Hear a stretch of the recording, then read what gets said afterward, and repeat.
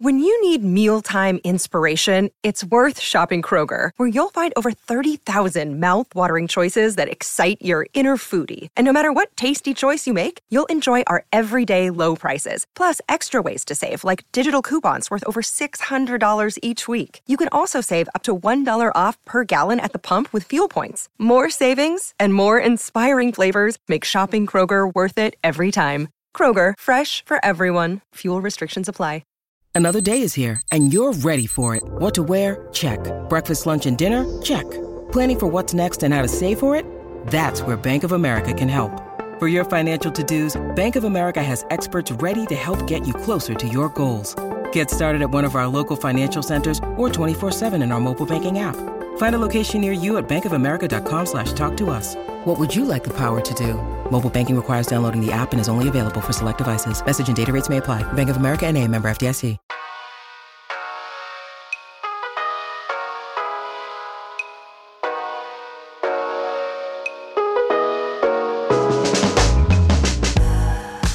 Ladies and gentlemen, hello and welcome to the Pebble Report podcast. It is July of 2022. We're pushing the draft. We're pushing the home stretch of the dog days of summer, I think. I mean, I guess we're all in a subjectively different place, wherever the dog days of summer may take us right here.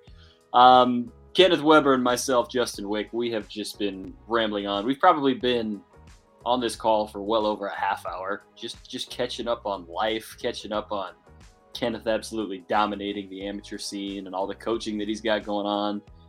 Meanwhile, I am absolutely roasting here in Arizona and looking for any degree of relief that Kenneth can get me right here. But my friend, I just want to open it up to you. You've been like the hero out there. How are you holding up, man? Dude, I was gonna complain. You talked about the different degrees of summer that everybody's experiencing, and I, in a very naive state, was about to be like, "Well, if you're in Colorado, you're burning up."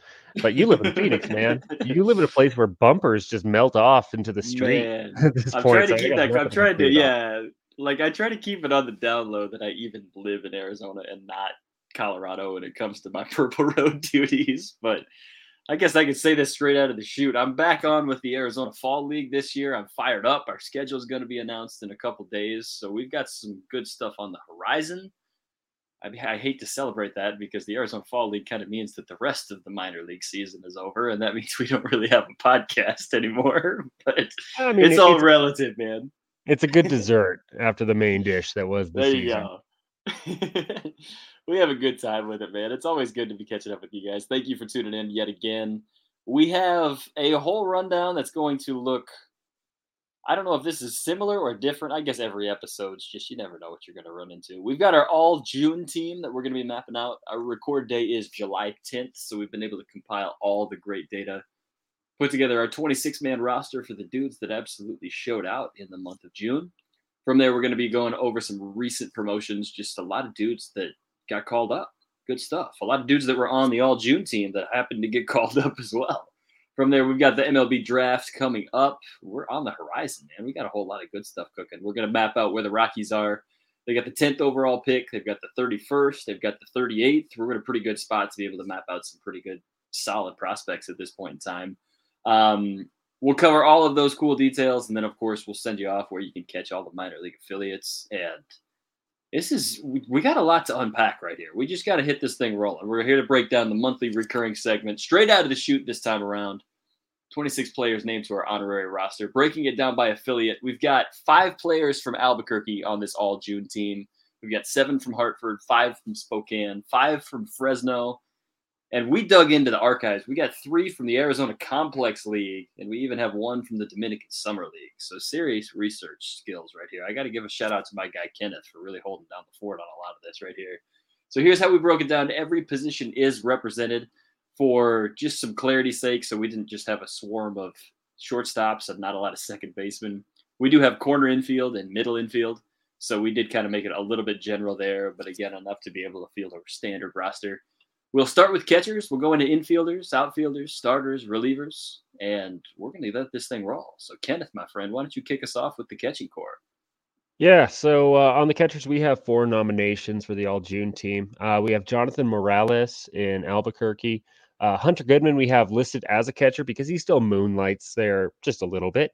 But Hunter Goodman, obviously, for everything he was doing down in Fresno, deserves a lot of recognition. We also have Jesus Ordonez in the Complex League and Bryant Betancourt in the Dominican Summer League. When we go to Morales, we'll start at the top on the most experience. He signed with Colorado in February. He was kind of one of the rash of minor league free agent catchers that they signed. And he's kind of been platooning with Carlos Perez for the Isotopes.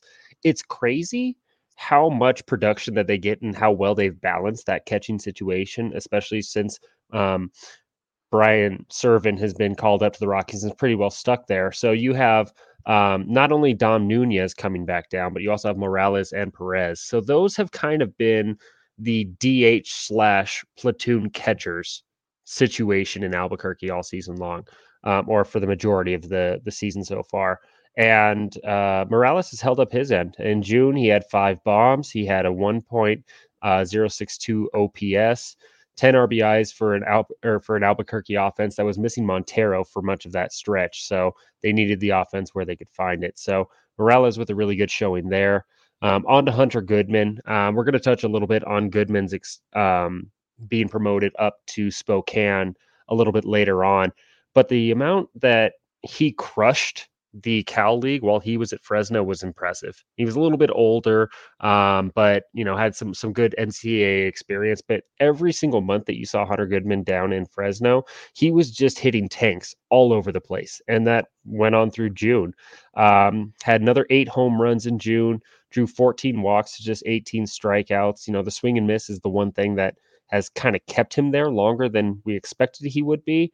But a little bit more of a balanced approach resulted in a 330 batting average over 25 games. He scored 22 runs in 25 games and collected 62 total bases, which I believe was the highest of any Colorado hitter in the minor leagues over the month of June. Finished just a hair shy of an 1100 OPS. So, average OPS in Fresno, home runs, he was doing it the entire time, and that's what earned him the trip up to Spokane. So he's definitely on the list. Next, we'll just kind of touch on Ordonez and Betancourt. Ordonez is a little bit older, 22 years old, playing in the Arizona Complex League. A really good bet to probably go over and get a little bit of time at Fresno as the ACL wraps down and in that last month or so for the Grizzly season. Hit 349 over June, though, 3 bombs, 11 RBIs, finished with an OPS just short of 1100 as well. And then Bryant Betancourt, very interesting left-handed hitting catcher in the Dominican Summer League, 18 years old, so very young. It is his second year in the DSL, but so far he's shown well with the bat, which goes a long way because that DSL is kind of the first tier of proving what kind of, what we might have in this type of prospect. So 362 average, 13 runs, 45 total bases in 58 plate appearances, knocked out 6 home runs, drove in 20. With 11 walks to just 6 strikeouts. So a 1235 OPS you can never, cough at, and that's what Betancourt put up in June. So good things to come. Good showing so far for the catching corps. Man, you just unloaded a ton of stats right here. We set the bar really high as we're getting this thing rolling, man. This is your spreadsheet, man. You put all these numbers in front of me. I feel like I have to say them all. I'm going to do what I can to be able to hold up my end of the bargain verbally right here, man. I will touch on something that I thought was really cool about Betancourt. He only has 6 strikeouts in, let me check this, 58 at-bats in the month of June. Especially in the Dominican Summer League, that could be a place where, anywhere, the Complex League, even low A, that's somewhere where, plate discipline might get a little bit exposed at that point in time. But, at 18 years old, to be able to limit his strikeouts as much as he has, especially with what he's been able to show with the OPS north of 1200, that's very cool to see. And it's certainly promising. And, 18 years old. Now we get to talk about some really young prospects in the fold right here. And you don't see a ton of power in the DSL either. So to put up 6 bombs to go with, a really solid approach where he's not gathering too many strikeouts, that's checking all the boxes on. You think you got a pretty good hitter here. Sure, absolutely. We got a full range right here, all the way up to Morales just signing with the Rockies just a couple months ago, and then we'll get it cooking. So very cool. Another little side note on the catching corps. All 4 of them have an OPS over 1,000, and that is the only position I mean, count it if we say corner infield, middle infield, and outfield. That's the only one catcher that all four of them have OPS above 1,000. So, not to say that as a preface that it's a downer for the remainder of the players that we have on the list, but I'll go ahead and move on to our corner infield listings. We've got 2 guys in Albuquerque, 1 in Hartford, and another in the Complex League. First dude that we've got named to this holds the best average and the best OPS among qualified players in the month of June. That is Sean Bouchard, posting 412 average, putting together a 1422 OPS. Now, somewhat of a limited sample size. He did only play in 13 games, but what he was able to put together in those 13 games, I mean, you certainly can't leave somebody off a list like this, and especially not knowing what the vulnerability is going to be as far as, the revolving door of you never know when a Chris Bryant is going to be going through the mix. And he's certainly going to take the priority in the batting order or however it comes together. He's got 6 home runs, Sean Bouchard does, and that's certainly tremendous as far as what he's been able to put together in a run-scoring environment that you really need to post some figures like that every once in a while, especially in a power-hitting position like a middle infielder in Albuquerque. If we move on down the list, Grant Levine had the best average in OPS in Hartford for the month of June. He did it with a bigger sample size. He put together 24 games, batting slash of 326, 410, 465. He did have 30 strikeouts. This is a modern game where power kind of reigns supreme, so call it what it is. But all the while, when you're able to put together the power figures that he did, several of extra base hits in the mix. He had, let me take a look at this. Out of his 28 hits, he had 7 of them for extra bases. And, he's certainly putting himself in a position to drive in plenty of runners, subject to how many guys are able to get on base for him. So Grant Levine and Sean Bouchard leading the top 2 candidacies for our corner infield slots. We have another guy that has an extremely small sample. His name is Eleuris Montero. He has only 9 games, but he was also called up to the big leagues because he was hitting 429. And, it's not his fault that he got called up, I guess. So we decided we had to put Eleuris Montero into the mix. Again, 9 games. That is the smallest sample size of any of the position players that we have on the All-June team.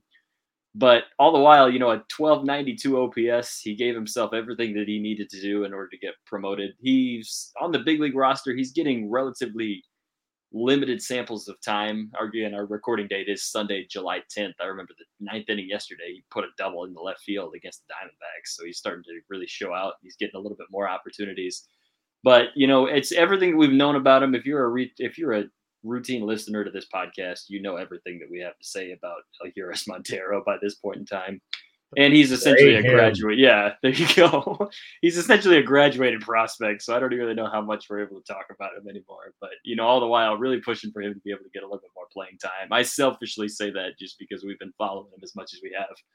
Our last corner infielder that we've got, a dude by the name of Johnny.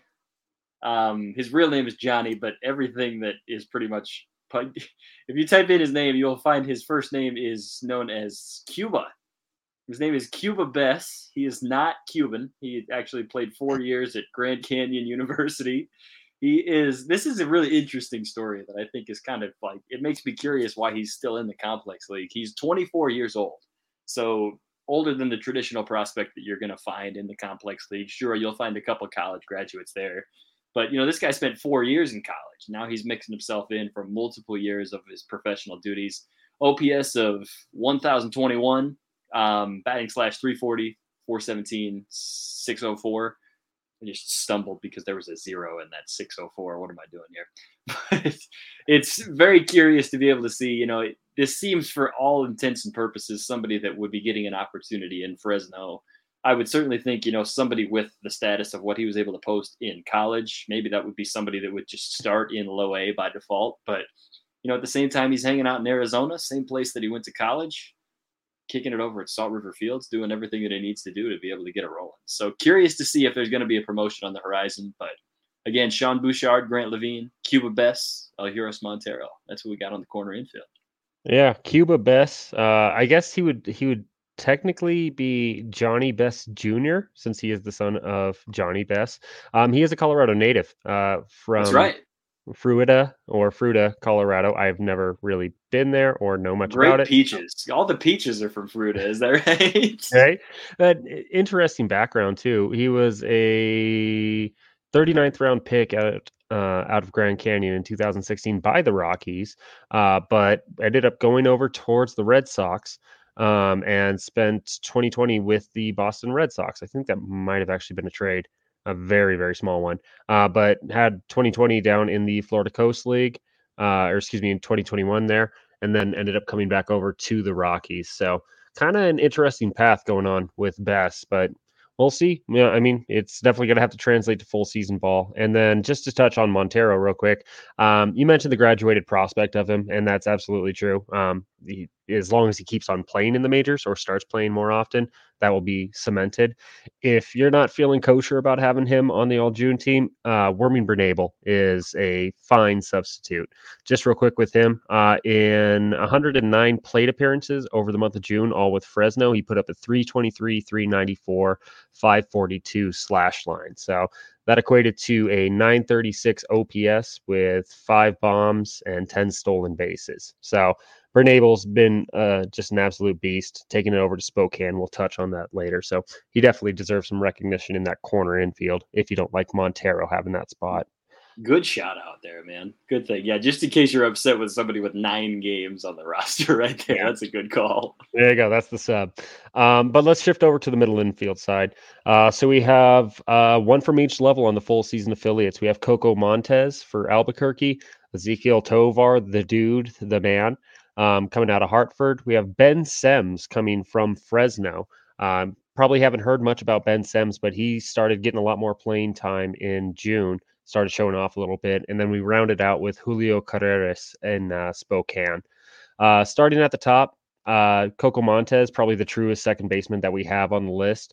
Ever since he's been promoted from Hartford to Albuquerque, he and Trejo have formed a really, really nice middle infield tandem for the Isotopes. And in June, he put up a 1.028 OPS. He had 2 doubles, 2 triples, and 7 home runs in the month of June. So Montez, man, the dude can just hit. He might just be one of those overachieving middle infield, utility infield type prospects, but those guys usually come out to be pretty good ball players at the major league side. And Montez has really done nothing to get off that track. So definitely worthy of getting on the All June team for us. Next is Tovar.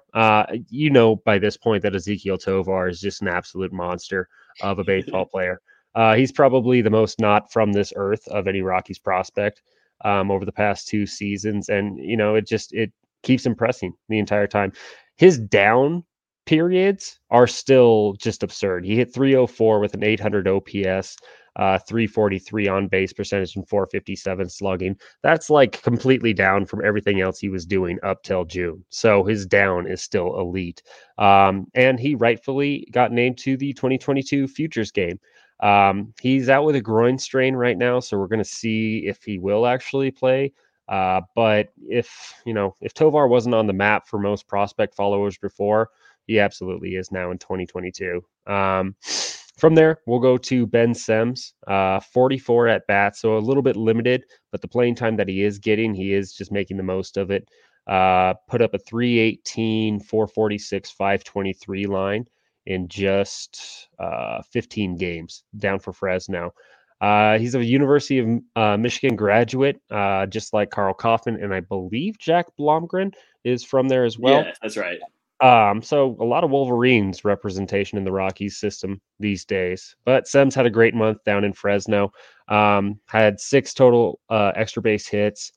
Really, I mean, as these Fresno core guys are going to be moving around a little bit, guys like Sims are going to be the ones who get the opportunity, and Iverson Rodriguez. So we get to see what they're capable of, and so far they're showing out pretty well. And last to finish on the middle infield side, we'll look at Julio Carreras. 341 was the average for Carreras and 91 at-bats in June. Dude really has been taking off with the bat lately. 402 on base and a 527 slugging percentage. He had the most doubles of anybody in this or on the All June team with 9. He also picked up a triple and a home run. So total bases 48 in 91 at bats, 31 knocks, 14 runs scored, and 18 driven in, while also keeping kind of a modest strikeout rate in that time frame.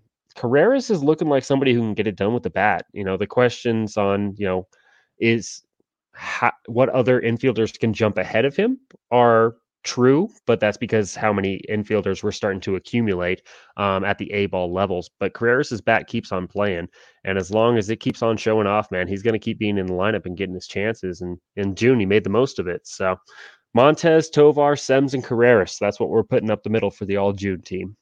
It's fun to be mapping out like just a lot of optimism right here. I think it's kind of silly too. Out of those four dudes, Ezekiel Tovar actually had the lowest OPS out of all four of them. So I hate to say this was a down month for Ezekiel Tovar. I mean, he's certainly still holding his own. I mean, I don't think those are metrics to be down by any means. But I guess another kind of good mention too. The previous couple months when we've been putting these rosters together, we've had more of a clear-cut second base and shortstop. And I guess kind of the motive at this point in time is if you're the elite prospect at each level, you're probably going to be showing your versatility at shortstop. So you mentioned Coco Montes is probably the truest second baseman. Julio Carreras might be used more a little bit on the third base side. So we could kind of rationalize him as a corner infielder. But, there is plenty of versatility. And especially for some of these younger guys, there's a lot of ability to kind of shake those guys around. If Trevor Story can move over to second base for the Red Sox, I feel like Ben Sims could certainly move over to second base for the Fresno Grizzlies here.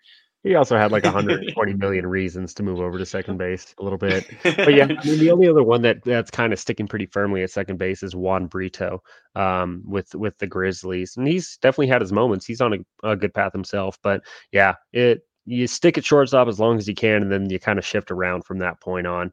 Is the common theme when we're in the minor league system. Sure, absolutely. And, we've got plenty of recurring names. We got a couple of wild cards into the mix on this. I guess the outfield is kind of the same mix as far as I will start off by saying Zach Veen is yet again in the all-month selection for the month of June anyways. There you go. Another dude named to the 2022 Futures game. Him and Ezekiel Tovar will be representing the Colorado Rockies. Also, side note, the Futures game's on Saturday this year. Is that right? I believe so. Yeah, I was just kind of like dumbfounded going, I'm always used to seeing that thing on a Sunday right here. So just, friendly note, if you're trying to tune in and you find out that it already happened, you heard it here first, man. Make sure you're checking it out on the Saturday All-Star Week and not Sunday. Right. I was dumbfounded. Sure. So anyways, that's what we've got cooking as far as Futures game horizon is concerned. Our outfield selections, we have four more dudes. We got one from Hartford, one from Spokane, two from Fresno. So primarily a younger mix of prospects on here. Daniel Montano is going to hold it on at the top. He was called up from Spokane earlier this year in a little bit of a limited selection with Hartford. He did have relatively a full month with the Yard Goats in June, 23 games, was able to post an .830 OPS. Batting slash at 270, 369, 461. So again, kind of a younger horizon, but somebody that's certainly been able to prove himself with a little bit of a step up in pitching. Very cool to see somebody do this from the high A to the AA promotion. That's usually kind of a big jump as far as plate discipline is concerned. It's not standard that everybody kind of slumps initially, but there's kind of a clear-cut difference of high A to AA pitching. And now all of a sudden, Montano's making it look just as easy as it was in Spokane. So very cool to see that developmental progress. Makes you wonder what's the horizon, what's the ceiling going to look like if he's able to make that big of an adjustment. Quickly touch on Zach Veen because you guys already know everything about him by this point in time. Slash of 250, 361, 489. His OPS was just a couple points above Montano. Veen put together an 850. Kind of what we're coming to expect out of this guy. He put together 4 home runs. He did have a couple extra base hits. Goodness, let's go with a couple additional extra base hits. I like Montano, they go the extra. Mm-hmm. Montano had 9 extra base hits on the month in 89 at bats. Out of Veen, he had 3 extra at bats. He had 92. And Veen actually had 3 more extra base hits. He had 1 more double and put together 3 triples. Always exciting to see that stuff rolling. Veen also had 22 strikeouts as opposed to Montano's 33. So, again, that's something to kind of keep an eye on when the time comes when Veen actually does get promoted to Hartford, which probably is just a matter of time at this point. It'll be fun to be able to recognize how does his strikeouts kind of compare to, I'm not trying to say Montano is on the same developmental scale of what Veen is, but always interesting to watch those strikeout figures. And I guess you can kind of rationalize these two have been performing at kind of a relative clip with each other, just despite being a part 1 level at this point in time.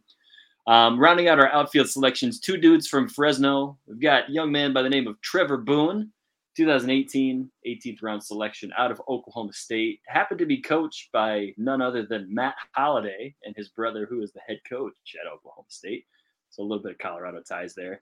Trevor Boone had 15 games, so kind of a limited sample, but at the same time, 860 OPS, and he was able to leave the yard 3 times, 3 doubles on top of this. So again, kind of a limited sample. He has the fewest games played out of all of our outfield candidates, but he was able to put together a tremendous month of June. Rounding it out, final outfield selection, a young man that happened to hit a double off yours truly back in 2020. Got to show him some love. I think I mention that every time we talk about Zach Kokosko whenever we're on the air. A double. It was, man. I lobbed that thing in. It was my slowest fastball of the day, man. There you go. But he legged it out. He just got it over second. He legged that double. I think a dude scored from first, if I'm not going to lie. That tells you how hard it was hit. Oh, man. Zach Kokoska in the month of June, he put together out of 21 game sample size, OPS of 998, so flirting right around that 1,000 mark. That is by far the leader of our outfielding candidates, so you could argue he had the best month out of all of them. 320 average, 398 on base, 600 slugging percentage, and that's what 5 home runs will do for you. So able to put together 9 extra base hits out of his 24 hits, so that's why that big spread in slugging percentage is coming together. And all the while, putting 10 walks together, 13 strikeouts, which is very cool to be able to recognize, he's just putting the ball in play. He's just finding any pitch that he can hit, and he's doing what he can do with it. So out of those 13 strikeouts, if you look up and down our list of guys that are on this position player landscape, those are significantly lower strikeout figures than a lot of guys that we have. Interesting to see, especially, low A, you're probably going to see a little bit more historically, if I may, more wild pitching, just being at the lowest level of, the organized full seasons. It's curious to be able to piece together, at the same time, he's still finding his pitches and he's still hitting as many, 5 home runs with 4 doubles and doing all of these details. That's very cool. And it's very interesting to follow along with. So continues to do everything that I've known for years, I guess. Just tasting that of my own blood. There you go. But there it is. Daniel Montano in Hartford, Zach Bean in Spokane, Zach Kokoska in Fresno, and Trevor Boone also in Fresno. So those are our position players. All 16 names, man. Thanks for sticking through us. We have 10 different pitchers that we're going to be able to roll through. I'm going to go ahead and give Kenneth the starters, and then I'll close it down with our relievers. But go ahead and cook us our little starting rotation for the all-June team, man. Yeah, so we're going with the traditional 5-man rotation. There's no need for the extra day of rest around here. We have Nick Bush coming out of Hartford. We also have the trio in Spokane that has really set themselves out a little bit. Well, for the most part. Tony Losi and Joe Rock have been at the top of the rotation the entire time, and Andrew Cazeta this time was pretty dominant in June. And then we have McCade Brown coming out of Fresno. So starting with the most tenured here is going to be Nick Bush, lefty from LSU. He was somebody that was on my radar heading into the season because it's not necessarily going to be that high ceiling, that ace caliber type pitcher. But I see just enough of, kind of a Chris Russin, kind of that crafty, more of a lefty that's able to mix in a decent breaking ball and a good changeup that kind of makes his fastball play up a little bit. And that's really what he's shown throughout most of the season in Hartford. In June, he had 5 games through 27 2/3 innings with a 2.93 ERA. Always flirting with a strikeout per inning pitched with 25 over that 27 2/3. And allowed 9 earned runs, 3 home runs in that time frame. The batting average was up a little bit, 269, but for the most part, he strung together some really impressive streaks where he'll go 3, 4, 5 starts, allowing 3 earned runs or less. There might be one moment there where he gets touched up a little bit and isn't able to escape that big inning, but otherwise, he's been very, very consistent for Hartford. So a lot of promising signs from Bush. We'll touch on McCade Brown before we move on to Spokane, just because McCade Brown, he had a bit of a delayed start to his season. He was in extended spring training to start 2022. And then once he got on to Fresno, man, he just blows hitters away big time. 39 strikeouts in 26 1/3 innings in June, most strikeouts of anybody on our list. Everybody kind of hangs around that same general innings pitch, but he's posting up, a near 35% strikeout rate. So McCade Brown, big, tall right-hander. I believe he's out of Indiana as well. He can form with Joe Rock to give a really promising college pitching duo coming out of that 2020 draft, or 2021, excuse me. And Really, really impressive what he's been doing down in Fresno. He's probably going to be going up to Spokane anytime soon. Speaking of Spokane, Tony Losi really was dominant. Third round pick out of Georgia from the Cardinals system, involved in the Arenado trade. 5 games started in June, 29 in the third innings, striking out 24. The walks were a little bit high on it with 14, but he also is holding a 1.147 batting average against. So kind of self-inflicted when he is getting into some jams, but otherwise he's just proven to be that hard guy to hit, man. So Losi is somebody that is catching a lot of attention for the way that he's throwing in 2022. And in June, putting up a 2.45 ERA shows why. And last to finish up, the leading win total, or the leading winner, I guess, if we want to say it that way, Andrew Cazeta. Don't know if you can hear, but I also have a wrestling match going on between my dogs in the background. I couldn't hear a thing, man. If you didn't say anything, it would have been all good. All right. 20 innings pitched for Cazeta in 3 games started, 2.25 ERA, 16 strikeouts and a 2.33 ERA. That's the lowest ERA of the all June starters. So Cazeta, I mean, that Spokane pitching has been impressive. We look at the ceilings that are starting to come out of that Indians rotation, and how it's going to translate to Double A is going to be telling, because as you mentioned with Montano, that's kind of the barrier to see just how legit of an MLB prospect are some of these guys.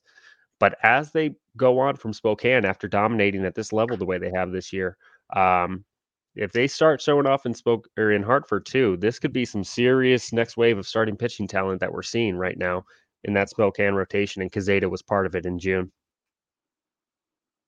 This is some serious business right here. And I think it's interesting as far as, taking a look, 3 of these 5 arms actually in Spokane. And I do like how you mentioned, the Double A jump. Where is it going to be? I'm interesting as far as what Tony Losi's been able to put together. Yes, the walks were somewhat of the concerning figure, but nobody's hitting him. And then I would argue, if you move that up to Double A, if there's anybody that's going to beat him, it's going to be himself. Like, nobody's really hitting him by any means. Certainly, you face some better hitters. They're more equipped. There's a chance that they're going to be able to chase it a little bit more. But, I'm particularly excited about that, especially recognizing that as he's able to work out the kinks in Spokane leading up to whenever that Double A promotion might be, it's very fun to recognize that, at this point in time, it's only a matter of just working out those kinks, getting ahead in counts, and making sure you're following through with it. One other additional thing that I wanted to mention, Joe Rock probably had the best single game pitching performance out of anybody in this entire month, maybe the year at this point. He tossed a complete game shutout against Vancouver on June 5th. Very cool business as far as, it's easy to kind of get swept under the rug, and you realize we don't really see a whole lot right there. I guess him and Chad Kuhl are battling it out for the best pitching performance on the Rockies' entire system this year. So cool to be able to recognize this, and all the while, Hartford could certainly have a big boost of pitching. That could be something that really provides a little bit of relief after Carl Kaufman got called up to AAA. It could be a matter of time for somebody to be able to make the flight out east, and we'll be able to check it out from there. All of those dudes. Oh, go ahead. I'm sorry. Oh, I was just going to say, I mean, you touched on Rock, and I kind of glanced over him a little bit, but Rock's been an absolute stud. And then when we look at the potential of these guys going up to Double A, you're also looking at the potential of Chris McMahon maybe coming back into the fold, maybe Helker Olivares. So a couple of arms that have really been down for most of the season, finally getting into game action. All of a sudden, this could be a much larger wave than some people anticipated. You can talk Jaden Hill into that conversation as well. Maybe he would probably be replacing some of these guys at High A Spokane in an ideal world. But a lot of really, really good arms that are showing off, with a few more ready to get back into game action. And then last thing I want to touch on too, just to talk about how dominant Tony Losi can be. He has 2 starts this year where he's gone 6 innings, allowing just 1 hit without a walk issue. He's also had 2 other starts this year where he's tossed 6 innings without allowing a hit at all or a walk issued. No, he did have a walk issued in those performances, but it's going to show that when he is dialed in, he can be one of the hardest guys to hit in the entire Northwest League. So that's the good that you're starting to see more consistently out of Losi this season.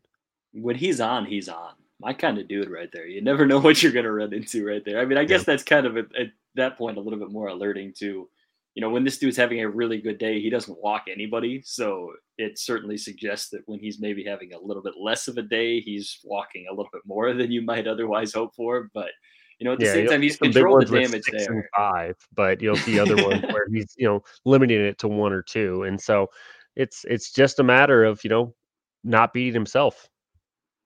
Sure, and it's good to see it getting cooking, dude. Anytime you got a sub Mendoza batting average against, you got some serious business going on right there.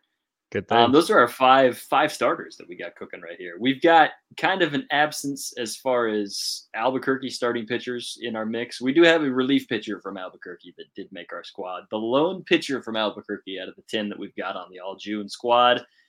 This is a dude, I'm going to take my time on this because, my goodness, this guy needed it. Julian Fernandez. Called up late last year. Rockies fans might remember he's the dude that was throwing 117 miles an hour, but didn't have the greatest little call-up month of September last year. He was DFA'd earlier this year, taken off the 40-man roster. Clear some room for, I know that wasn't the linear transaction for Jose Urena, but then you start realizing that's the dude that's standing in the way of Julian Fernandez now that he really figured it out. In the month of June, he put together an 8-inning sample size, 1.13 ERA. That is tremendous. After his ERA was flirting in the double digits for a significant part of the season. That seemed kind of like I started to fear the worst going, is this going to be another line in the Jose Mejica succession of, you call him up, perhaps maybe it was too early. You can only second guess at this point in time, but he's got a batting average of .080. Batting average against, which that is by far the lowest out of everybody that we've had. Understandably so, him being a reliever, him touching 104, that's a brand new situation that we're working with. Albuquerque hasn't necessarily used him as a closer. They've been using him more of just a general reliever. 8 innings, 8 games that he's pitched in. He's had 1 save opportunity. He did not execute that save, but don't take away from the 1.13 ERA. That's still some serious situations going on. 8 strikeouts in 8 innings, so very much along the lines of what we're looking at he's able to do. And then again, only 2 hits allowed, which at that point in time, if one of them's a weak hit, you're looking at some dude that's really knocking on the door of, showing he's equipped to do it again, perhaps showing that he's equipped to, I don't want to jump to conclusions or disrespect a dude like Justin Lawrence, but, in the absence of Tyler Kinley, what does the landscape look like of, if you really need a dude, if you really need somebody to really cover and at least execute from a younger perspective, Julian Fernandez could be that guy right there. So I wanted to take my time on him just because I get all fired up seeing somebody throw 104. We do have a trio of relievers in Hartford. One of them you'll probably have recognized their name. 2 of them you might not even recognize their name at all. Because to be honest, Kenneth, I don't think we've talked about these 2 dudes. Starting with a guy that we do know, PJ Poulin, cooking it in Hartford. He's got 13 innings pitched, 1.38 ERA, batting average against of .167. Again, very consistent arm. He is probably, he's been putting himself in more of those late inning potential setup, potential closer situations, and that could end up being, if Albuquerque does end up seeing a little bit of their relievers start to underperform. Again, I hate to bring this up, but Albuquerque's relief corps hasn't necessarily been spectacular in 2022, so Poulin could end up being somebody kind of along. I like to kind of think of it's a comparison of where Reagan Todd was last year. We might end up seeing a AAA call-up to really cover kind of in the absence of where the Rockies lost with Zach Roskup and Joe Harvey were no longer with Albuquerque at the end of the year. It could end up being a situation where Poulin ends up filling in for the later half of 2022 in Albuquerque. Down on the list, 2 other guys from Hartford. We've got Trent Fennell. He's a 2018 24th round selection out of Barton College, a liberal arts school in North Carolina, NCAA Division II school. Trent Fennell did not allow a run in 10 1/3 innings. Allowed 3 hits. He hit 1 dude and walked 3, but with the exception of that and those 3 hits, those are the only dudes that reached on him right there. So absolutely carving, 12 strikeouts in a little bit over 10 innings. And again, batting average against below 100. So this is a dude that really shined through, really had a great month. He wasn't used as a closer. As a matter of fact, he finished 1 game in a non-safe situation. So kind of just a utility guy that they're really working through. Very interesting to see the usage for this. Again, he's not necessarily the high leverage closer type dude that Hartford's really depending on. But at the same time, if you don't allow a run in 10 innings, you've got something to speak for. Down the list a little bit further, A dude that did a very similar performance in the month of June was Jared Biddy. He was an undrafted free agent in 2019. Mind you, undrafted free agent in 2019 means he wasn't selected in all 40 rounds. So that tells you, it's not like undrafted in the 20-round draft that we have now. This was twice as long, and he was still not selected. He's still hanging on, still fighting through. He's starting to get a little bit older, pushing that age 25 range, but he's worked his way up to AA, tossed 9 innings and allowed 1 run, sitting at a cool 1.00 ERA. Batting average against is the highest of our relievers at 233, but at the same time, very much limiting the damage and very much being able to execute pitches to certainly keep some traffic on the base paths. Not a lot of guys get to second base against Jared Biddy this past month. So he's been able to keep it rolling into July. Fun to be able to recognize this. It makes you wonder with Trent Fennell, 24th round selection in 2018, a little bit of an older dude, but at the same time, very much of an executing role player in AA. And of course, with Biddy being the undrafted dude back in 2019, you kind of are curious, what's the ceiling for these dudes? As they execute, it's not necessarily the electric arms that you're going to be able to see shooting up the ranks like a Tony Locey necessarily. But if you keep doing your job, you can't necessarily deny it right there. So fun to recognize those dudes. Rounding out our final selection, going all the way back down to Scottsdale, Arizona in the Complex League, Angel Chivilli. I guess he actually did promote Fresno, so he's not exactly in the Complex League anymore.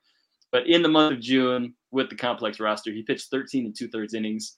He allowed 2 runs in that time. 2 earned runs. He allowed 3 in that time. Good enough for a 1.32 ERA.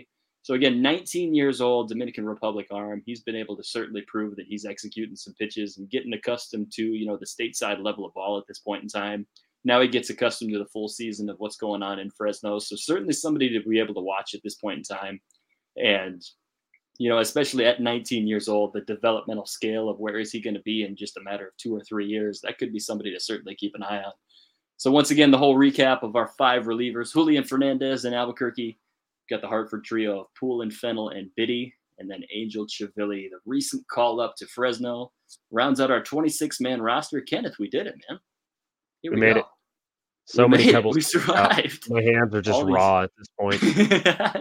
We got to go make a serious United States Postal Service shipment of 16 purple pebbles per usual, which we've never done, but you know what? It's there in spirit. There we go. We'll take a short break. That's right. There you go. It's the spiritual significance. It is what you want to make of it, man. We are going to take a short break, but coming up, we will talk about the MLB draft as promised. Just over 1 week away. Rockies are in great position with a whole lot of picks early on, and they've got $13 million to spend in bonus pool money. Don't go anywhere. Check it out. You're listening to the Pepper Report podcast.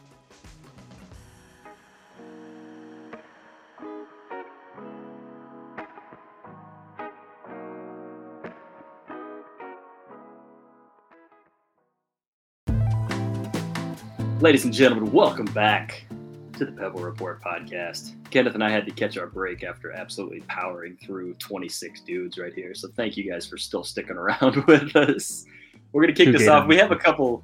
Yeah, no kidding. You got to go get a refill of water and then call it a day. You got to get back. Started getting a little raspy at the end.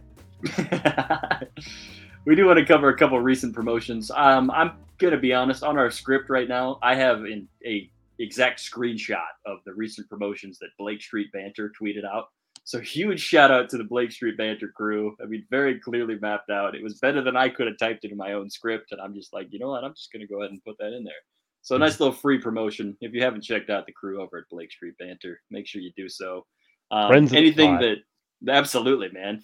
Regular guests, regular friends. I'm a friend of their pod for that matter. Me being on there, Kenneth and myself. So anyways, I will map out. This is directly in their words again. So I want to make sure I'm citing my source. Recent call-ups, Fresno. We did talk about Angel Chivilli getting promoted from the Complex League up to Fresno. Also, Benny Montgomery is back in the mix, activated from the injured list. So not necessarily a promotion for Benny Montgomery from Fresno, but nice to see him getting back on his feet again. A lot of the pitching candidates that we've seen, we talked about Tony Locey earlier. He did get promoted from Spokane to Hartford. So another dude. Kenneth, I didn't mean to steal your shine right there because I know you told us everything we needed about him on the little all June recap. But before we get ahead of ourselves, we did see up to Spokane, Fresno to Spokane. Mason Green got promoted, and then another catcher that was on our all June squad was Hunter Goodman, also getting the nod interesting to see the progression of our catchers at this point in time as we look at the roster setup and how we had, the best performers and all those catching depth that was really shining through.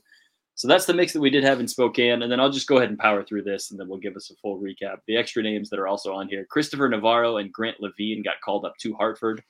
Again, Grant Levine, somebody that's putting up some serious offensive numbers, finally making that AA jump, taking on that jump of pitching as well. So very fun to see where he's going to be at throughout July.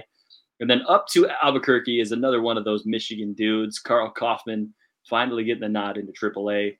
You can only start to wonder at what point in time is he going to be the next in line to replace, the placeholder of Jose Urena at the big leagues right now. So right. Getting up to Albuquerque, it could easily be that we're not going to see that this year because you want to give him a sizable sample in AAA. Also curious, at the return of Ryan Rollison, hopefully healthy by spring training, is that going to create some interesting competition with a lot more deep of a pitching rotation in Albuquerque than some might suggest at that point. So final name that we've got on here is Jimmy Herron, also getting promoted from Hartford to Albuquerque.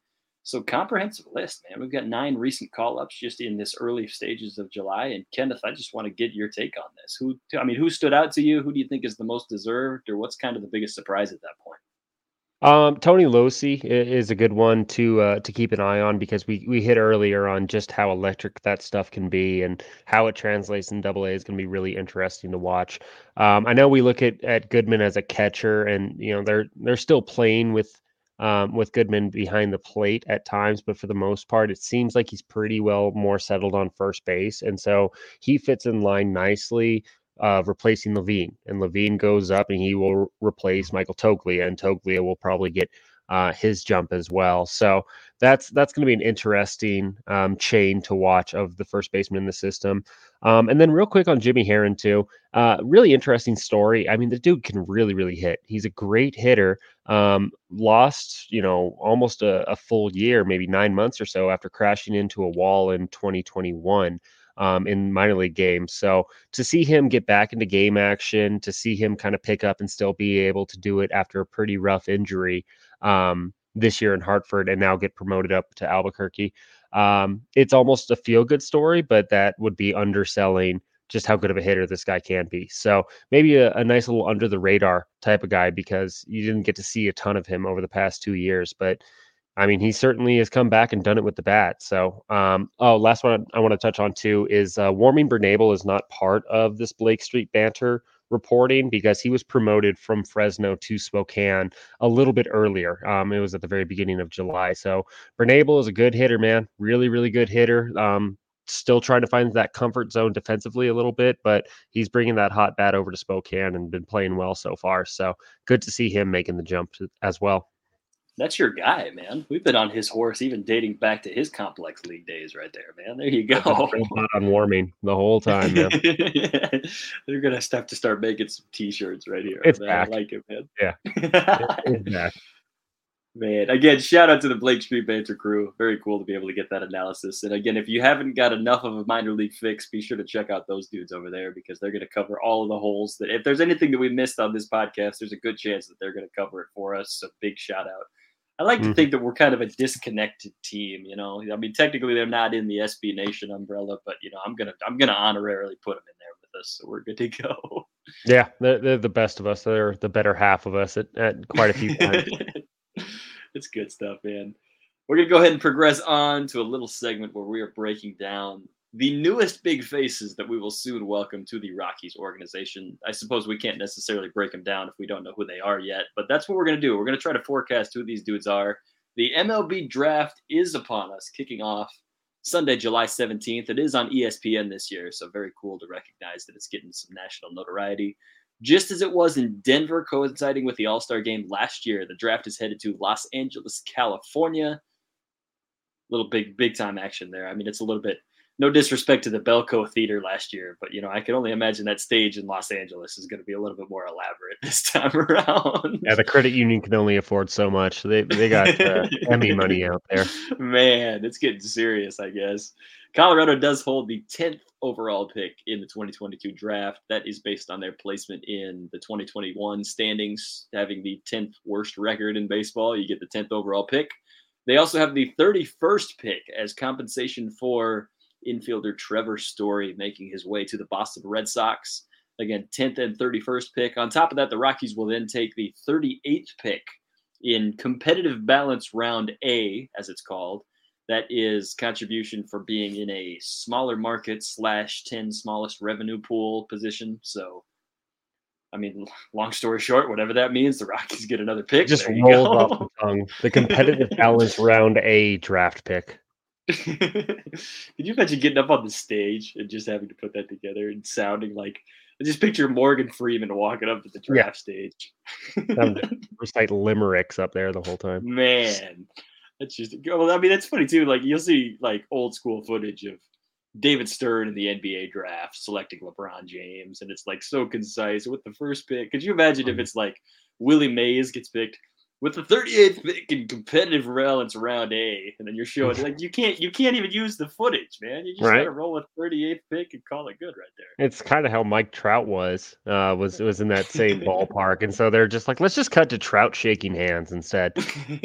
let's skip the whole announcement thing. We're gonna cut Bud Selig's voice out of it and roll with it. Not the worst call. Oh man. After that 38th pick, the Rockies, they will select roughly every 30th pick after that. It does kind of get a little bit complicated around some of the extra, just, here, give or take picks. But for the most part, for the remainder of the 20 rounds, the Rockies will be picking once every 30 times around. Again, in the MLB draft, you cannot trade draft picks. The one thing that makes it different than basketball and football and hockey, whatever your draft pick is, that's what you're stuck with.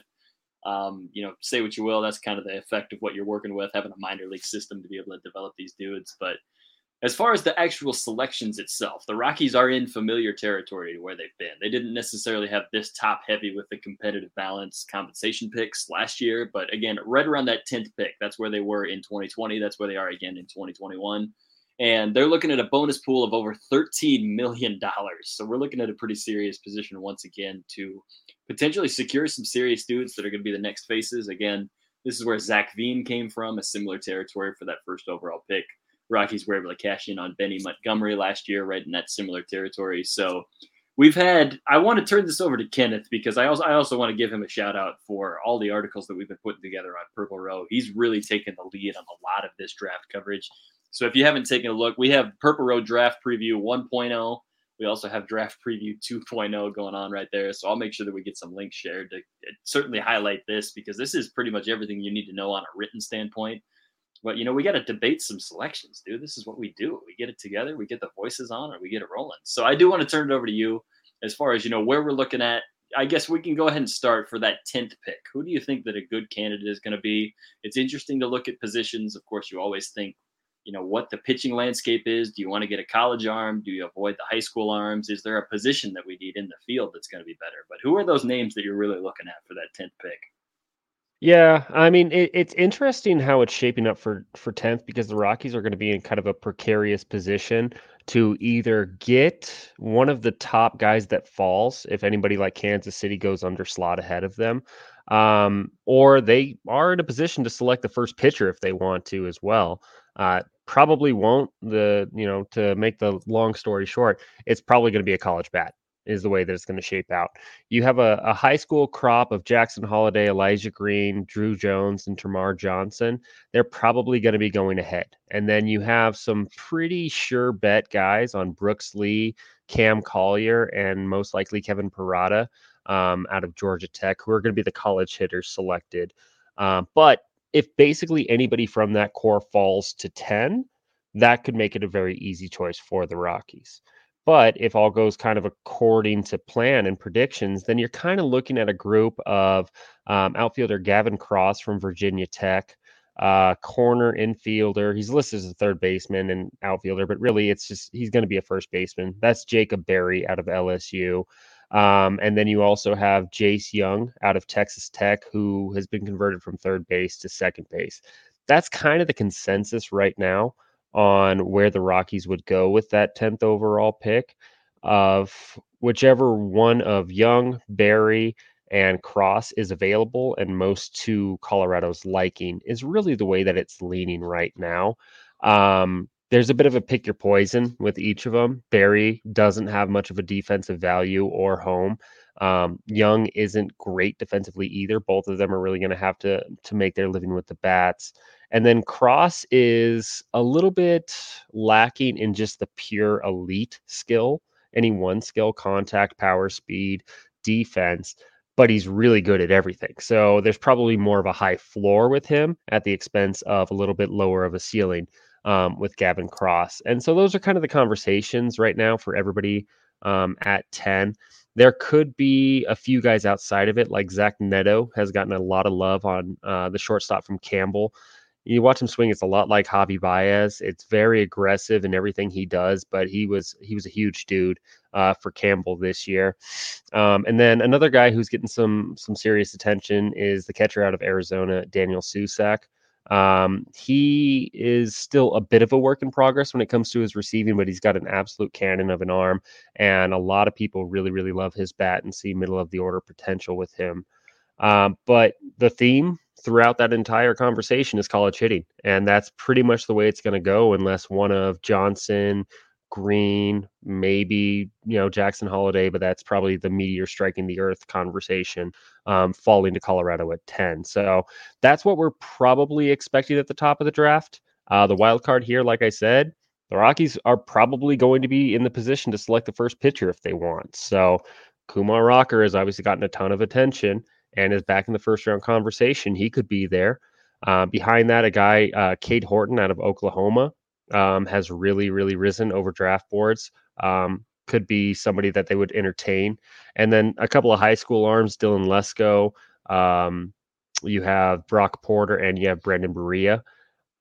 They're high school pitchers, though. And that's, that kid touching the hot stove again when it comes to the Rockies demographic. So a lot of options, most likely one of those college bats and Berry, Young, Susac, or Cross, though, is where I think it's going to go. There's like no way that I could poke any holes. Like you literally just presented that immaculately. Like I can't even open I feel like I can't even open the discussion because you just knocked it on the head right there, man. Yeah. Maybe I was just answering my own question, tuning you out there for a little bit. And it's like, I just saw you stare at me blankly. It's like, okay, it's my turn to talk. No, yeah, right. All right, friends. Well, we're going to go to a commercial break now. No, I'm just teasing. Well, who do you like? No, I mean, it's a little bit on that. Like, what would you like to see? I'm gonna fall back on yours because you put together such a great, like, compelling reason for them right there. Well, I mean, there's compelling reasons for each of them. Like for me personally, Jacob Berry is very divisive because a lot of people say, they see a maxed out frame. They see somebody who doesn't have a lot more potential. There's a lot more already finished product there with him, but at the same time, there's a high on base percentage switch hitter with a lot of raw power and also translates a ton into game action. He's just not going to be anything better than an average first baseman. Or you have a guy like Gavin Cross, where you're comfortably knowing that this is kind of the reinforcement for the back end of your the top of your lineup. He's that 5 hitter, let's say, or a 2 hitter that is able to do a lot of damage, but might not be that Zach Fiend superstar. Maybe you have Young, where he's kind of not really going to be much. He's going to be a bit of a risk up the middle defensively. Neto could be overly aggressive. Pitchers are pitchers. Like, what there are holes in each one of their profiles, and that's why they're not in the top 5. But absolutely. What would you like best? What do you think would fit well with Colorado? I like what you say about Jacob Berry. And I mean, you talk about the maxed out frame. I think that's important to note. I mean, especially because you don't want somebody that's necessarily peaked. And I mean, that's not to say he has. It could end up being somewhere where he shoots through the roof. I think it's important to note as far as, I mean, I'm just looking through the projected top 10 as far as, where are these guys from? Jacob Berry playing at LSU. He probably has the most competitive background to this point in time as far as doing what he's done in the SEC has certainly spoke volumes. And I mean, you look at the players ahead of him. That's not to knock the high school players because they haven't had the opportunity, of course, but I think there's something to speak for as far as whatever the minor league equivalent to SEC competition is. Jacob Berry already proved that he can really show well at that point in time. And you get the school out of the way, you get the playing every single day, you get a frame like his that seems like it could certainly pick up on it right away. I think there's something to be said there. And I think, the positional versatility of, he's proven he can play corner infield and also mix him into the outfield a little bit as well. I think that's going to be fun to recognize. At the same time, and this is something we were talking a little bit over our commercial break, I think that now that you have a designated hitter in the National League, you get so much more freedom with these selections just because, you're no longer locked in where you think you are. And again, it's okay to have a hole positionally. I mean, we look at so many guys that are in the big leagues that, you don't get paid for your fielding necessarily. You get paid for your bat. I mean, yes, it's not going to hurt if you have a really good glove and arm. But at this point, what's going to cash the checks in, especially in a place like Colorado. So my take on this, especially looking at the landscape for pitching at that 10 slot, or wherever the Rockies are going to be after those first 9 guys are taken off the board, there's not really anywhere to go. I mean, I can't rationally say take a high school pitcher. I mean, as much as I'm on the train of, it's going to be very difficult to draft and develop pitchers that want to stay in Colorado, as I hate to say readily seen, but this is, you get Kyle Freeland and John Gray aside. Yes. Let's just call it what it is. But I think that, as far as passing on pick number 10, I guess this will be a good lead in as far as where the Rockies are picking right around that 31 mark. You mentioned Cade Horton from Oklahoma. According to MLB Pipeline, he is, I guess, an asterisk next to Kumar Rocker for this one. But that aside, Cade Horton is the highest pitcher in their rankings anyways, that has actual collegiate experience. So he was able to do it in the Big 12 pitching with Oklahoma. You saw a good amount of him in their conference tournament and into regional action. So he's certainly proven himself that he's able to take on a serious workload, kind of similar to what, we've seen going on with Jacob Berry at LSU. But at the same time, I can't imagine the Rockies are going to dip that far to go get him at that 10th overall pick. Again, maybe you get the cool taste in your mouth of this is what we did with John Gray. He was out of Oklahoma as well, but John Gray was also a lot higher on a lot of those draft boards. So I can't imagine that you're going to necessarily see this. So my take on this, just based on, the landscape and the positional shakeup, and if I may, avoiding high school pitchers at all costs with that 10th overall pick. That's I think honestly, Kershaw. That's true. Yeah, you're not going to hit absolute gold if you don't take the shot, but you're not going to have we already tried it with Riley Pine. Point being, we already tried it with Tyler Matzik, and all things considered, with Matzik's comeback with the Braves, we didn't see that in Colorado. So if you really want to bet big and go on a big lottery ticket purchase, maybe there's a shot there. But at the same time, what the optimism might be when you recognize that this is an 18-year-old kid that now has to deal with the fragility of potentially pitching at Coors Field as the light at the end of the tunnel. So my take on this, just whatever the best available bat is. You get the freedom now with the designated hitter in the National League. I realize that's kind of a minuscule detail. And it's not like you want to clear cut somebody as a DH right out of the draft slot. Sure. But, you have the versatility. We're going to have Ezekiel Tovar covering the middle infield. We're going to have Chris Bryant covering what he does for years to come. Potentially whenever this 10th overall pick makes it to the league, Chris Bryant, I imagine, will still be with the Rockies, assuming all goes to plan. So, boy, it's difficult because, I think you have to look at, the contracts that are committed for the Rockies. And this is where I really like playing it. You sign Ryan McMahon to the extension. You put the money in front of Chris Bryant. You keep Antonio Senzatella around. They were long enough contracts to suggest that, this is going to be the long end of what you're trying to do. And, if you want to open the competitive window up, I think that you just I don't know if that gives any freedom to pick any more high school players, because they already did that with Benny Montgomery and Zach Veen. I think just the natural progression of where are the Rockies going to be competitive? If you keep picking high school players, you just kind of continue to fulfill your pipeline of, your top dude. But I think the way to kind of expedite it, and at least certainly suggest that there's somebody that's a little bit more equipped to move through the ranks a little bit quickly, I think, take the best bat, because that's just the positional breakdown for the top available guys. And from there, take the dude that probably played at one of the higher collegiate levels, so he can certainly get through the ranks a little bit quicker and hopefully get there before a lot of those contracts start to expire.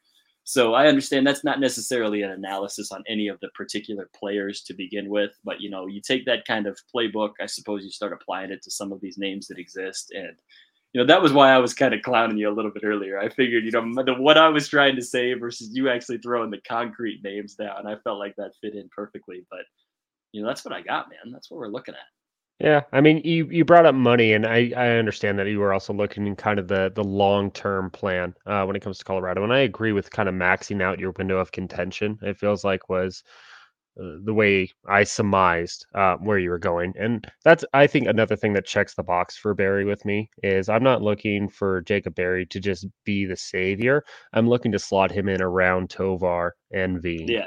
and Romo type of thing. So that's just the dreamer side of me.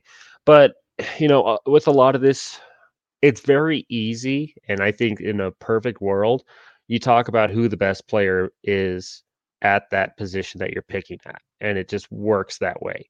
And it's very black and white. When in reality, I mean, with the draft pool that each team operates under and the way that the draft is structured now, signability and also value of signing at somebody at 10 where you can save a couple $1 million or even just $1 million and be able to spread that on or spread that out later on, that plays such a heavy role into it. And it's so there's just so much conjecture on who will go under slot and who won't, and who will sign for who will demand slot or over slot.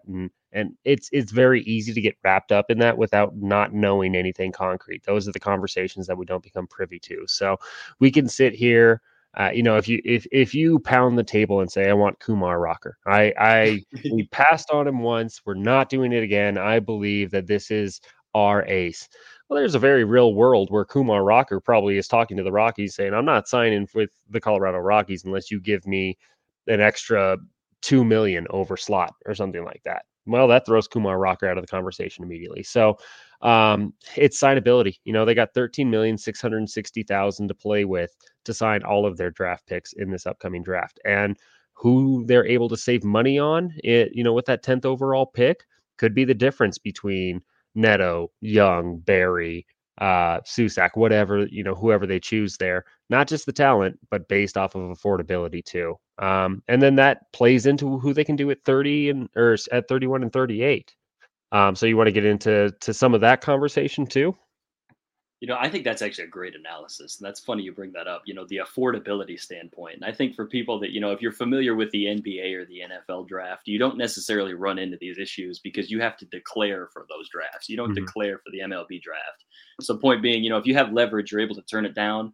If you have leverage, you're able to take a big chunk of money just because they have to lure you away from potentially going back to school. So, I mean, it's fun to see this. And I like the way that you look at, you're not looking to secure a dude at number 10, but looking at pick number 31, pick number 38, if there's somebody, especially in those competitive balance compensation rounds, you're looking at some teams that might be trying to land a huge splash with those top 10 picks, but there might be, kind of a competitive untapped window of, yes, these teams are still in the competitive balance situation where they are, but what happens if they have to commit so much money to their first pick in that top 10 rounds that they can't commit the money elsewhere? So I'm excited to see this. I think it's interesting. MLB Pipeline actually has Kumar Rocker slated at the 38th best available guy, which I think that's a huge grain of salt. What are you going to do? Yeah. I mean, that's hard. And I mean, whoever put that together, I commend them for even attempting, because that's a challenge in and of itself. But, I do kind of want to get into, I guess, as far as where you think the discussion is going to go, pick 31, pick 38, especially, let's say that there is the financial, the affordability perspective of, let's say the Rockies do go down that path with that 10th overall pick. I guess, what are you necessarily looking for as far as if they do that, what doors are you trying to have them open? And, if those doors do open, who would you kind of want to go after in those 30th kind of range of those next two picks? I think one of them becomes a pitcher. Pretty straightforward. I think, you can entertain the possibility of going with an arm with that 10th overall pick and have your pick of the litter with it. But most likely they want to go with that heavy bat, and then they want to be able to get maybe, the weird part with the college pitching this year and what elevates Kumar Rocker so much is there is just a ton of injuries and setbacks for college pitchers this year. So Blade Tidwell was a big name out of Tennessee to start the year. He was out for a majority of the season with a shoulder strain. Came back, still showed good stuff, but he could slide into that, after the first round. Connor Prelip from Alabama was, a big left-hander. Was set out the entire time with TJ, just showed up in the showcase draft combine, whatever they call it. So he's, starting to show off a little bit. Carson Wisenhunt was ineligible for the entire year, didn't get to start throwing in front of scouts until the Cape Cod League got underway. So there's probably going to be a few names to select from in that 31st or 38th pick. You also look at some guys like Justin Campbell, maybe out of Oklahoma State. They'll probably go with an arm with one of those two picks. It's hard to say for certain which one, but I think that's going to be the game plan. And then for me personally, I think being able to fill that middle infield, especially if they don't go Zach Neto, 10th overall, I think that's a good opportunity for him there too. I look at somebody like Peyton Graham, and this is going to be just a little bit more exclusive on Graham. We talked about overachieving infielders, and I just feel like Peyton Graham is that guy, and I think that that's going to play well in the professional ranks. I think he's just a big impact player, and if the Rockies have the chance to be able to slot him into their system, I think that could be a real boon for what they have, or what players they have around him. I think that could be a good culture guy to bring in. And then last point that I want to touch on too, Jordan Beck out of Tennessee was somebody that was being entertained. Brock Jones out of Stanford at the beginning of the season is possibly being a 10th overall candidate. They're not quite on that level anymore, but there's a very real possibility they could be there at the 31st or 38th. So depending on where they go with their 10th pick, adding one of those outfielders that they're probably pretty well invested in terms of scouting. Dylan Beavers out of California belongs in this conversation too. They'll probably have their pick of one of those guys in that 31st or 38th round. So I think one of them has to be a pitcher, and then from there you can add that outfielder you were looking at before, or you could, get a little more insurance up the middle with someone like Peyton Graham. I think that's a great way of putting it. And I kind of go back to, I understand this wasn't necessarily a linear comparison, but the 2020 draft, I initially thought that it was going to be an arm like Reed Detmers that was available for the Rockies. Mm-hmm. Now we see Detmers pitching in the big league rotation with the Angels. Of course, Zach Veen fell down enough. He was, I believe, touted as like the 4th or 5th overall, and he fell to, I believe, pick number 9 for the Rockies. I think it was number 9. But The point being, it got to that point where, how far are you going to go without taking him? And I understand, if you get into pick 31, pick 38, it's not necessarily as clear cut as those top 10 guys necessarily. But, all the while, at what point do some of the other teams kind of pick for you based on, this guy's fallen far enough that you can't necessarily see him go any further? And I think it's another thing that's just fun to piece together. 31 and 38 are where the Rockies are picking. So you have you have a very limited window of people in between as far as, you have a little bit of a chance. Yes, they're not equal picks, but all the while, who is the guy that they really want? And I think this is going to actually speak volumes when we see people get into, the system. It might end up being, let's say Blade Tidwell, for example, let's say he falls to 31. That wouldn't be a significant fall, but maybe the Rockies feel like they just have to take him because he's not going to be available at 38. Or let's say there's somebody, if they're in a projection around, that if they're supposed to go around that like 40, 45 mark, but if they end up getting taken 31 to the Rockies, that's going to kind of speak volumes too. This is somebody that they really believe in at this point in time. So I think that'll be fun to really have just as some background information as we see them progress through the minor league levels. But, all the while, I do want to talk about Kumar Rocker at this point. I know that, we just really quick, and I don't want to go too far. Last year, I remember just me being naive. I was at the Futures game. We're at Coors Field having a blast, as anybody can attest. All-Star Week's upon us, cool. I'm walking back to the light rail station when the Rockies are on the clock. And, I apologize for anybody as a listener of the podcast. I was at the Futures game, all right? I wasn't locked into the draft. Okay. I was living life. I was enjoying myself. You and me both, man. So there you go. So I look and I see, Rockies are on the clock. Kumar Rocker is still available. What are we doing? Like, I remember, I think I tweeted one tweet the entire day because I just kind of put my phone down and I was enjoying life. And that one tweet was Kumar's name in all caps. And then he didn't get picked. I remember I was like, all right, wait a minute. Just let's not jump to any irrational conclusions here. I was a little devastated, and then I picked myself up. And then, of course, seeing that he didn't even sign to begin with, there's a lot of baggage going on there. But, now we're at the point, he has no leverage remaining. If you seriously look at the MLB listing, it says no school. He's the only player in the top whatever that says no school. So now you're at the point he can't turn down. I mean, I guess you could turn down a draft pick, but you're in a position you no longer have. I mean, he had limited leverage to begin with last year, and I mean he took every ounce of that leverage that was left. Is there a point where, I mean, I don't mean to sound malicious with this, but is there any chance that the Rockies almost back him into a corner, saying, "Listen, we are taking you, and we're going to pay you this much money"? Is it? My point being, there was a lot of, I don't want to say baggage, but there was a lot of extra details that went into it last year that was readily exposed in the weeks leading after.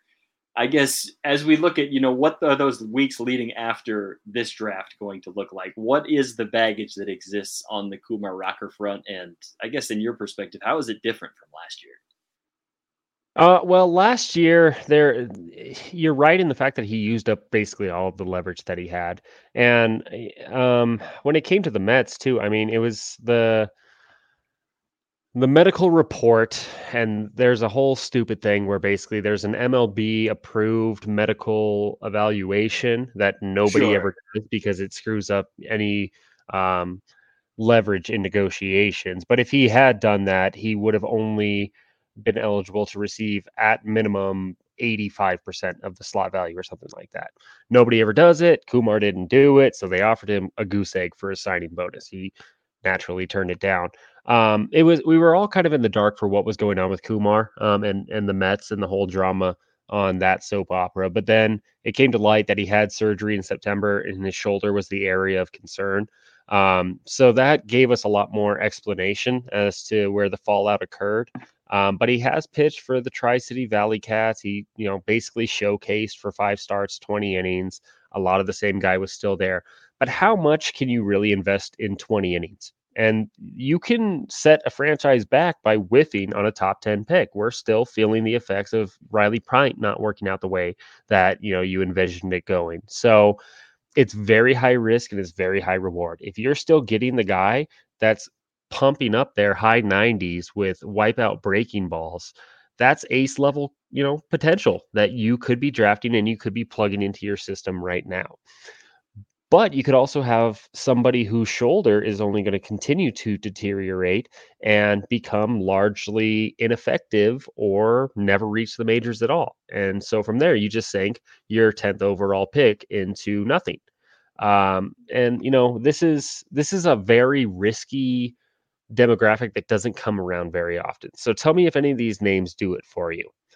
Kyle Funkhauser, Mark Appel, Barrett Locks, Aaron Crow, Luke Hochevar, and Wade Townsend. Mark Appel did make it to the league. I mean, he did. After being drafted in 2012, sat out, drafted out of college in 2012, 8th overall by the Pirates, just elected not to sign, was taken 1st overall by the Astros the following year in 2013, and just made it to the major leagues this past season. Just made it as a reliever. Yeah. Denver native Luke Hochevar, coming out of Tennessee, was a supplemental pick by the Dodgers. Chose not to sign, became the 1st overall pick in the 2006 draft. He had a 9-year career, but it was pretty much as a middle reliever, not a whole lot. So you look at the history of pitchers who didn't sign, and from the college ranks, it's not very good. Most of them become relievers, and some of them don't make the majors at all, like Barrett Locks or Wade Townsend. When you apply that to the high school side, Brady Aiken was a 1st overall pick by the Astros that didn't sign. He stepped away from baseball in 2019.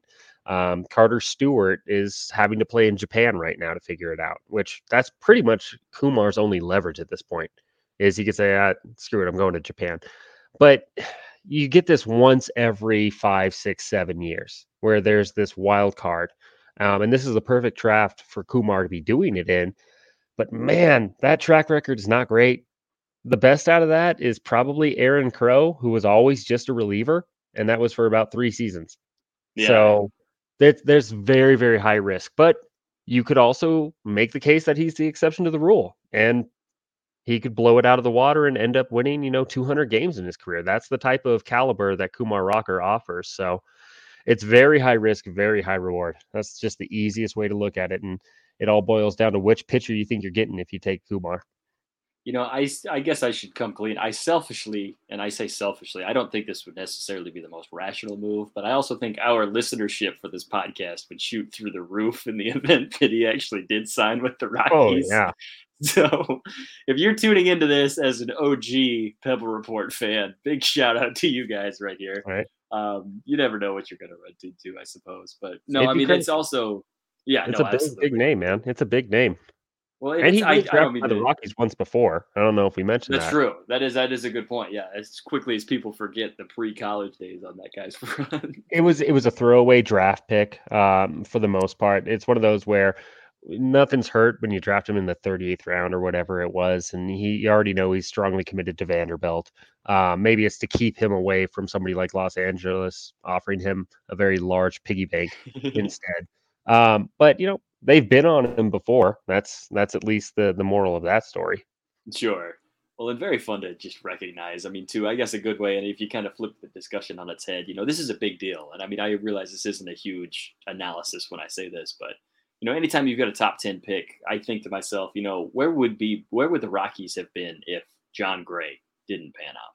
Like, I mean, is it possible to suggest that they wouldn't have made the playoffs in Sure. 17 and 18? I mean, that kind of just quantifies in a hurry. And I mean, I use that as kind of a discussion point of, I understand the Rockies aren't picking that high this year, but all the while, this is a huge position to be in, especially, if you do your homework and you look back, several years previously of who were the now big league all-stars and where were they drafted in that first round. It's a big deal to recognize that the Rockies are in a great position. And, I couldn't have said it any better myself. I want to show a lot of love to my guy Kenneth on this one. If you haven't checked out his purple, as he's waving at the screen right now, nice. I'm just doing my job.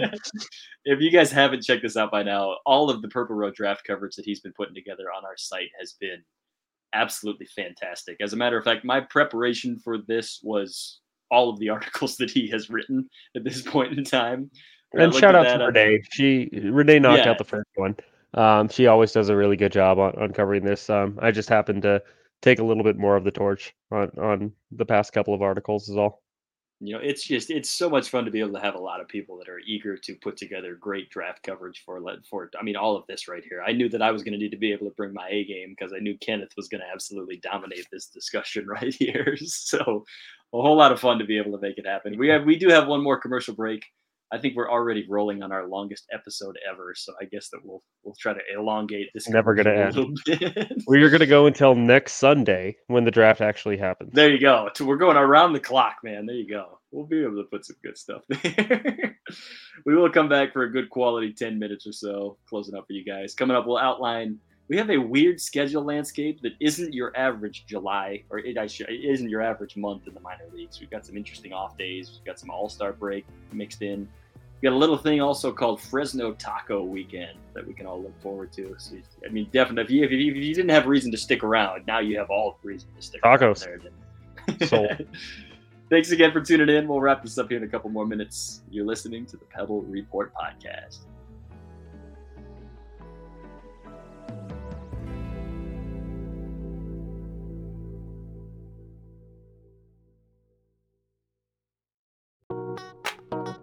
Ladies and gentlemen, welcome back. We are already cooking, I think, our longest episode ever right now. I mean, we're talking about the draft. We got fired up, all right, people? It is what it is.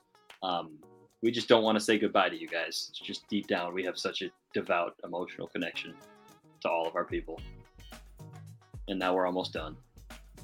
It is what it is. So sad. I had to go on mute because I was crying so hard. That just felt so heartfelt. Oh my goodness. There it is. Kenneth and I are just going to soak in our own tears when we're done with this right here. Mm-hmm. We're going to cover the road ahead. Yeah, no kidding. I already do, though, man. It's just a little harder this time. It's because it's so hot in Phoenix, you need the moisture, right? Of course, yes. Let's call it what it is. There you go. We will map out all of the affiliates that we've got going on. Now everybody's going to think I'm just an emotional disaster. Goodness you are. Gracious, You're just a big sweetie. Just the biggest teddy bear you know right there. I agree. I agree with that.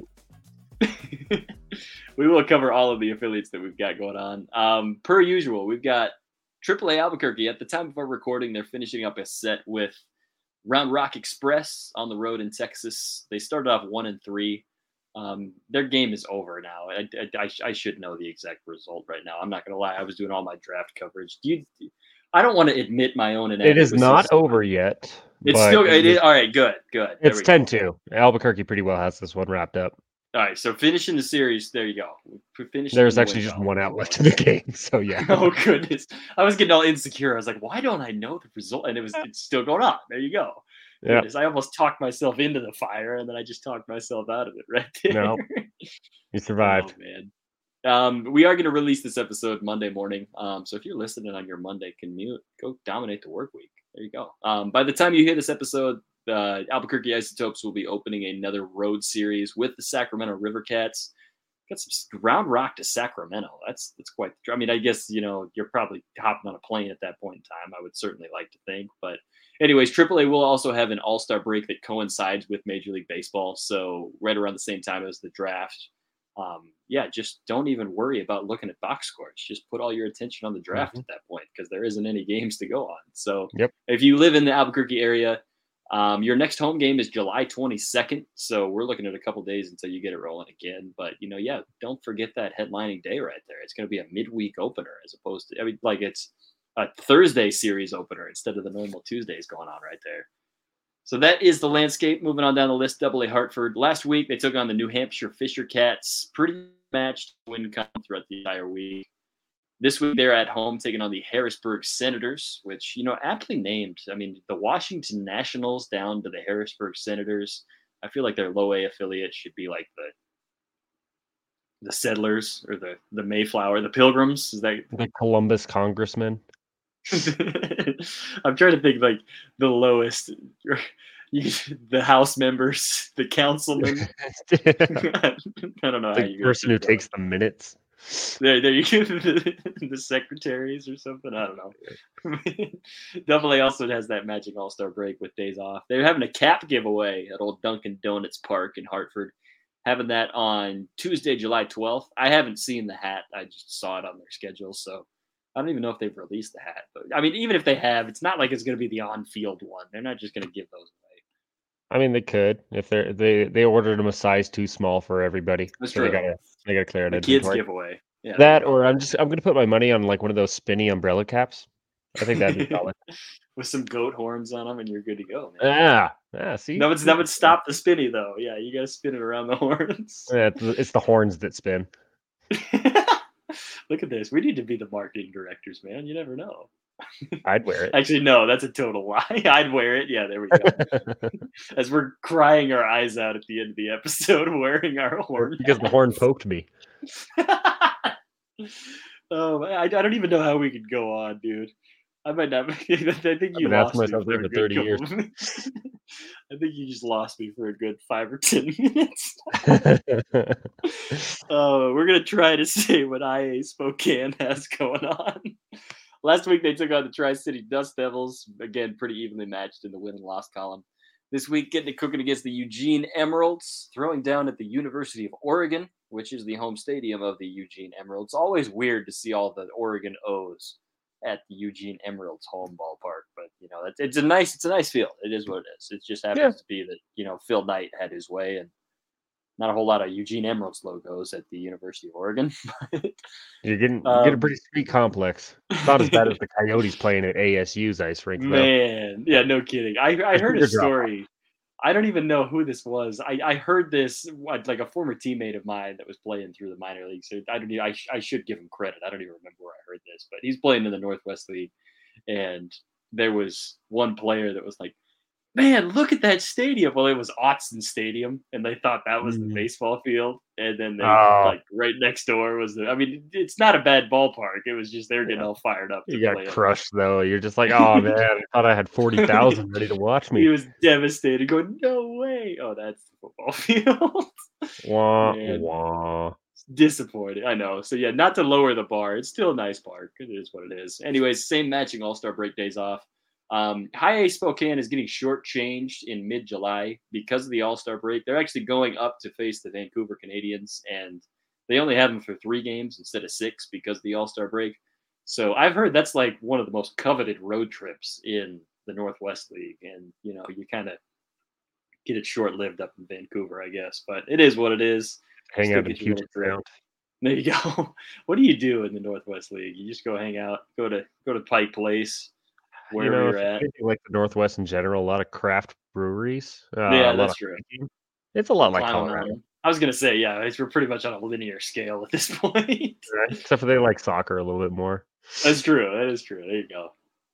Low A Fresno this week. Last week, they started the set real hot. Had a great week against the San Jose Giants. This week they go on the road to take on the Rancho Cucamonga Quakes.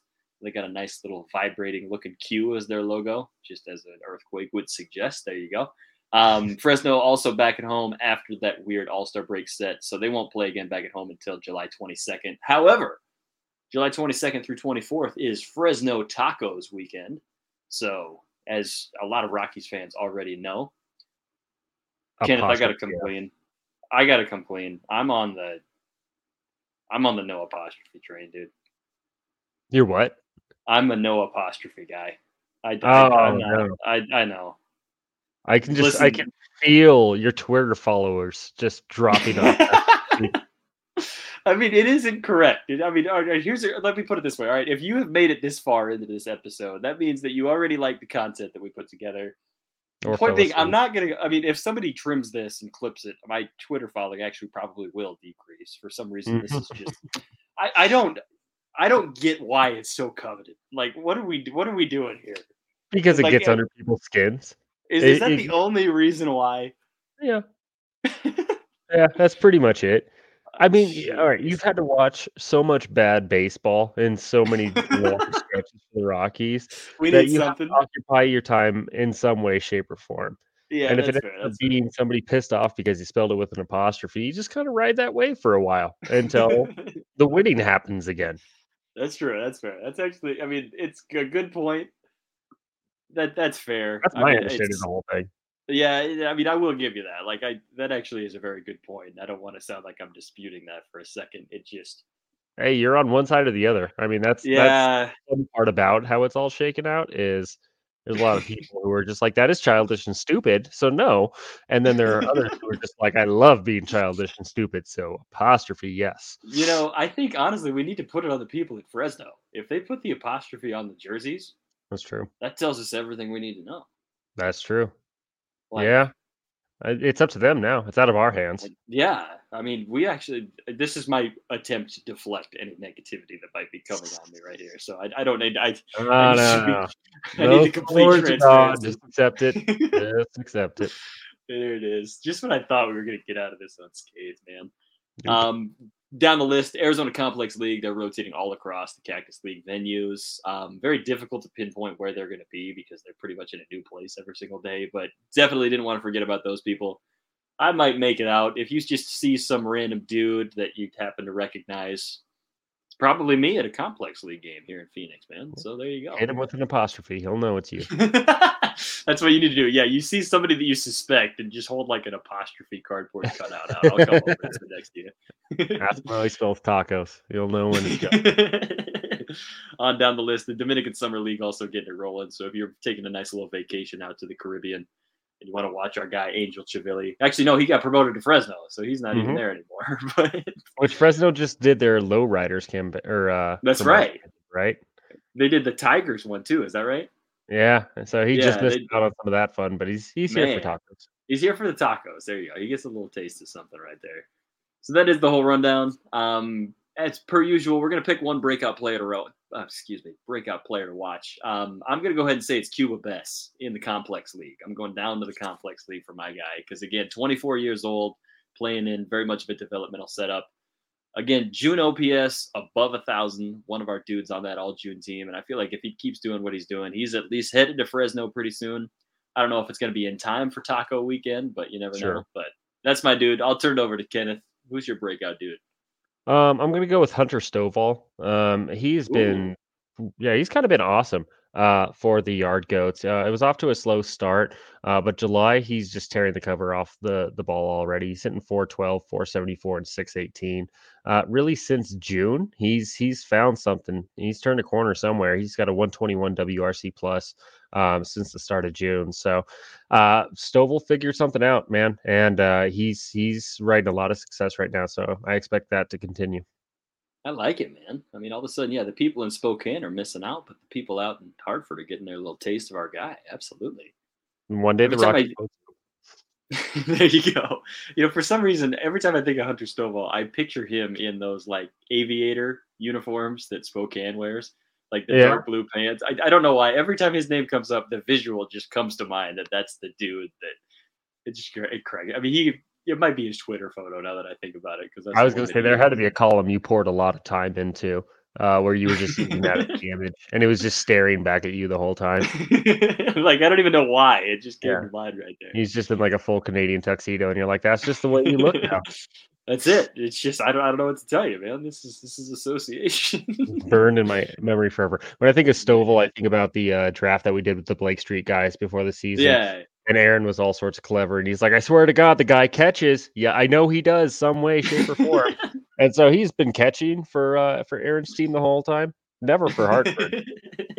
Which like, he does fill it out. some work on the side. It's kind of an emergency catcher situation, from what they unearthed when talking with Stovall. But yeah, he used him as a catcher long term.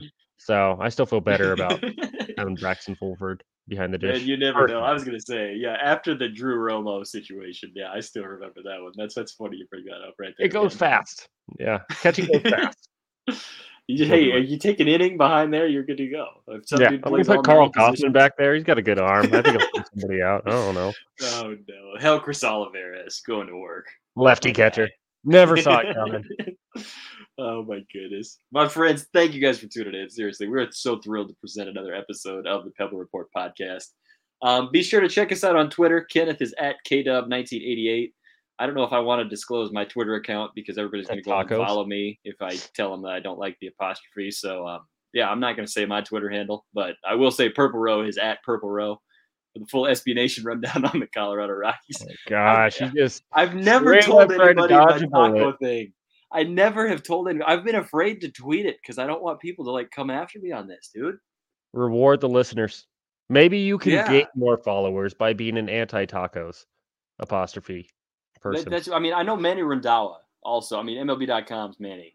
I know he's an anti-apostrophe. So, I mean, I know that it's at least out there, but like, I just, it's so silly. Like, people are going to come after me over this, and it's so innocent. Oh man. This is there are dozens of us who support the apostrophe. All right. We're gonna let bygones be bygones, and just if you don't love it, fine, we'll move on because we're all here for the Rockies at the end of the day.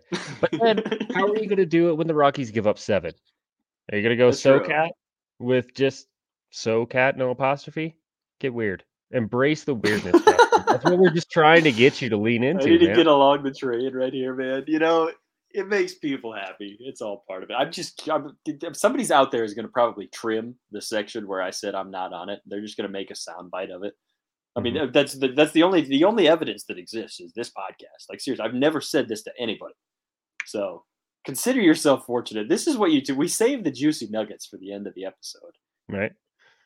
No, we're for anybody else that wants to stick around too. Officially, when they hit 14, it's burritos at that point. Yeah, that'd be legit. Yeah. Double up. Yeah. If you stuck around for 2 hours and you found out the burrito trick, then now you know. It's Chipotle, actually. That's the promotion. Somebody's tuning in. Somebody's like, when is this going to end? Let me go. Goodness. Man, I do want to give, before we sign off, I want to show some love to my guy, Kenneth, as always. If you've got a nice little final word for us, you good? No, man. I mean, tacos apostrophe, yes. That was our final word. But I will keep this quick and concise. I do want to give a plug. Very selfish, free ad, if I may. I am, again, working the Arizona Fall League coming up. I am the communications supervisor. I got promoted from coordinator to supervisor this year. I know, man. Just a little bit of a heads up. Our schedule is going to be released in the coming days. Actually, it might actually be released by the time you're tuning into this episode. So just wanted to give some love. If you find yourself coming on down to the desert in the great months of not June and July, come and check it out October and November, and we'll have a blast. So, again, the roster should be announced a couple weeks in advance of that October 3rd opening day that we've got cooking up. But, hope to see you guys down here. Kenneth, I need to fly you down here to come and hang out with me, dude. Sold. We'll see how it rolls, man. Another huge thank you, all you guys, for tuning in. Seriously, again, our longest episode ever. Looking at the clock right here. Time flies when you're having fun, dude. On behalf of my co-host and Purple Row writer, Kenneth Weber, my name is Justin Wick of Purple Row. Looking forward to bringing you this all season long. Also want to give almost forgot to say this. Also want to give people are like, when is this going to end? My goodness, this is the longest closing ever. Affected by altitude. Affected by altitude. We lead up to their recording. We're sharing a sound booth right now. And they're just sitting there looking at their watches, fuming at us. Mac Wilcox has done 8 paces in the studio room, making sure. Oh my goodness! So their episode's probably going to release around a similar time. You never know when it's going to come together. But make sure you're checking out them, all of the good stuff over at Purple Row, and all of our friends across the media affiliates of Colorado Rockies minor league land. Once again, we're looking forward to making this happen. This has been the Pebble Report podcast, and until next time, let's play ball.